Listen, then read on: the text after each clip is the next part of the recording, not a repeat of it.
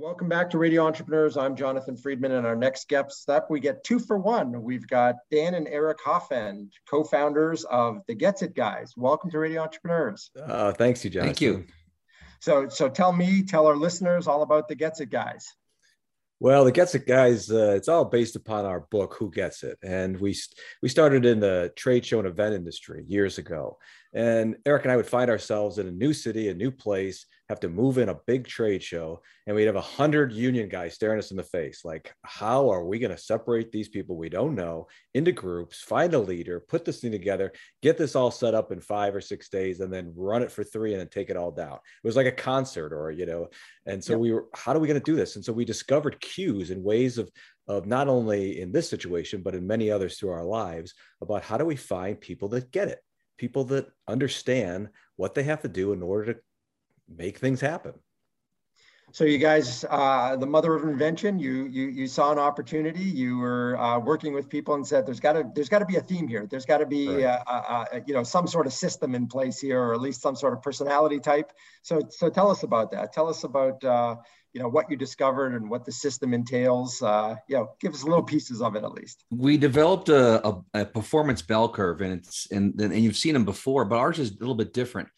In the fact that it's not a numeric system, and also that there's constant movement up and down our bell curve. So let's start with the least desirable, the people that don't get it.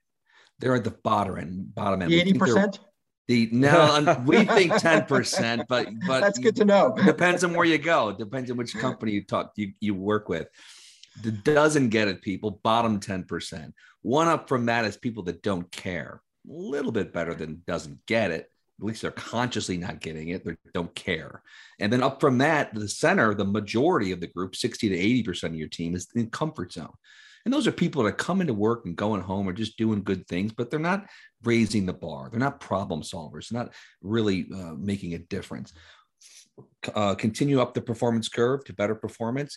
There's energized. The energized level is the employee that starts a job for the first time. They want to go just take on the world. They come out of college and they want to take on the world. It's amazing when you talk to someone who's about to start a new job, capture that essence, that energy that they have.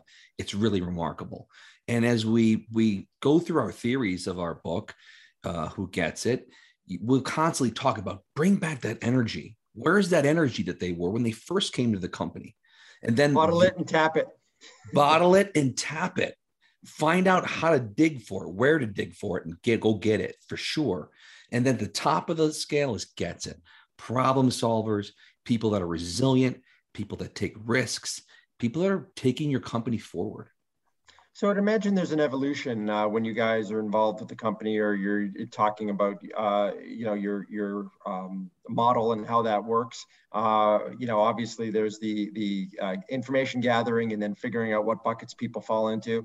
The companies move along a continuum of moving people towards it. Gets it people. That's really, Jonathan, I think that's the key to a lot of this is moving. You're never going to have all your talent be in Gets It mode at all time. It'd be too hard to handle, manage them all, coming up with ideas and hey, let's do this. But really, we found that this was more of a curve about how you feel. And we found that a lot of people, what they would do is they would start off in a high performance or energized, and then something would happen. They'd lose a big account, or they would get a new boss that didn't understand their philosophy, and they slowly drift down the curve. And when they get into a don't care mode, they literally just don't care. They're going in when they get there, and they come back and they may have been talented people, but the feeling that they have on their job is that nobody cares, and so they don't care. And then you're going to lose talent because somebody's going to come along and pick them off. So it seemed to me that there's an incredible amount of leadership responsibility, if you will, in this, in terms of identifying when people are going through the various phases and, for lack of a better term, picking them up, getting them up along the continuum, up along the curve. We have an entire chapter devoted to Gets It leadership and also Gets It management. And there's a difference there. We believe that the management side is sometimes a little tactical, is the processes in managing people in the right way and short period of time, but really focused attention is a good example. And then we have leadership, the visionaries. Where are we going with this company? How are we going to execute? I think that's a super important part of solid leadership, and being able to recognize when your team is falling down the curve. We found that over 50%, sometimes 60% of the people that get it are looking for new jobs. And in a lot of leaders just, oh, that person, they get it, or they're my high performer, I'm just going to leave them alone. Wow, what a mistake. They need recognition. They need metrics to help measure them. They need motivation. That's a big part of our book. So it's really interesting, because in some other realms and some other models, if you will, of employee engagement and hiring, I've heard features of, depending on what you want to call it, let's call them ABC buckets of employees, where let's say, too many managers and leaders spend time on that C bucket that are never going to, let's call it in your terminology, get it. Those A players, or those people at the top of the chain, are the people that you want to invest your time and your energy in, and perhaps those in the middle, because they have the potential to get into that top tier. But I hear you guys saying something a little bit different, is that, you can work with the people at the less desirable end of the spectrum, if you will, and bring them towards that get it. And the key is to harness it and continue to foster it. Right. Is that what I'm hearing? Yeah, you are. What you really are looking at is the way people feel in the organization. So this is a high emotional intelligence level, high authenticity. So as a leader, and so you're looking at those the talent, and you're looking at saying, well, this person was our star performer at one time. What has happened? And when you talk with them and have a good conversation with them, you'll find out that they're worth saving. Now, someone in don't care needs to get out of there. So, some people just don't care and they need to be released. However, we found that more often, because of the movement, you're never, and I would look at your own career, Jonathan, my own career, I've been in every category, even though we consider ourselves gets it guys and the whole deal. But I've been in a place where I just wasn't good, and I was coming in late and leaving early because I just didn't want to be there. A still talented person. So you got to recognize that now. And Eric mentioned it, a lot of attention, short period of time.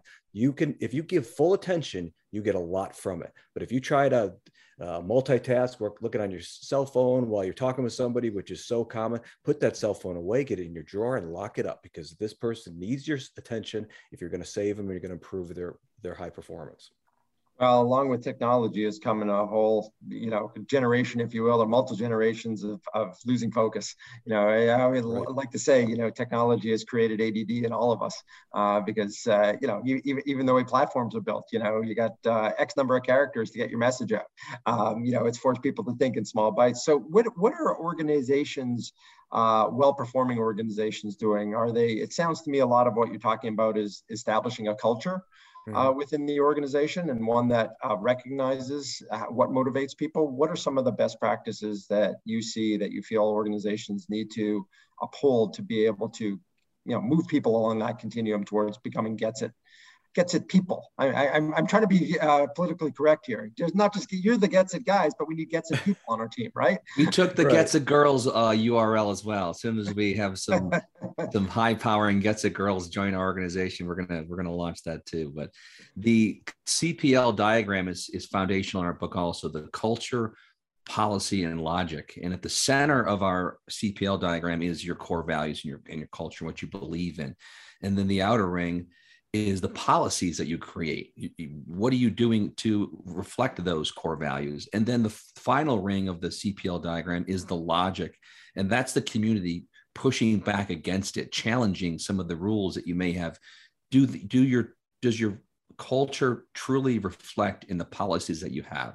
And we believe strongly that, the frontline workers often should be calling policy, not the folks up in the ivory tower that are touching the customer. And there's lots of different, one of our favorite ones to pick on is AT&T or American Airlines. These companies are out there that are claiming that they're customer service driven and all this stuff. And then you get there and every time you wink or go somewhere, they're charging you for it. Like every time you move, that's $25. That's $10. That's $100. That's the change fee. Oh, you might as well just buy a new ticket. It's cheaper to buy a new ticket. Are you really customer driven? Is that really what you believe in?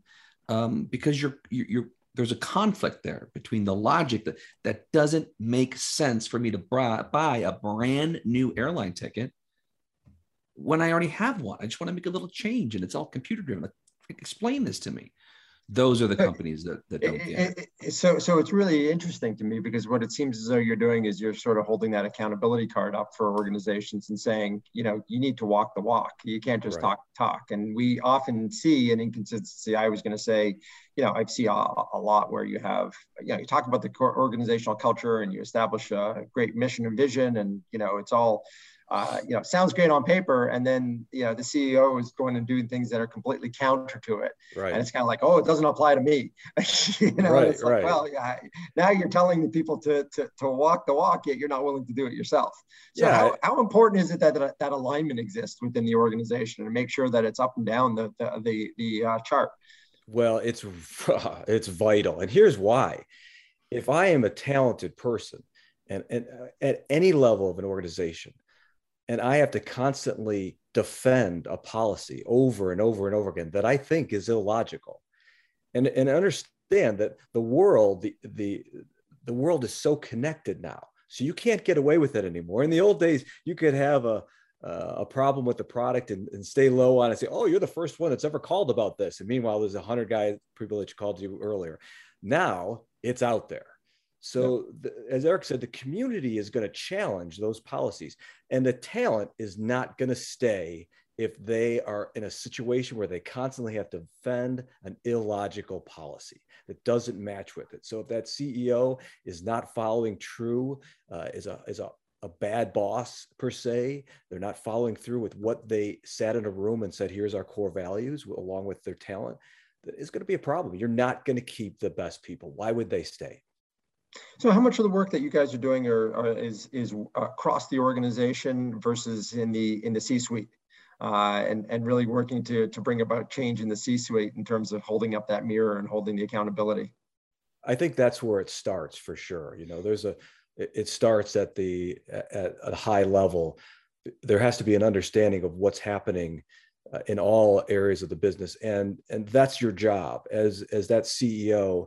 No matter what size the company is, your job is to defend the vision, to push it forward, to recognize that our core values are this, and I have to defend those core values. I cannot allow a policy to deter on that. Now, there can be policies that have situations, but they have to also be reflective of what you're trying to accomplish in the organization. And so it's extremely important. You will not keep people. They won't stay there. They don't stay there.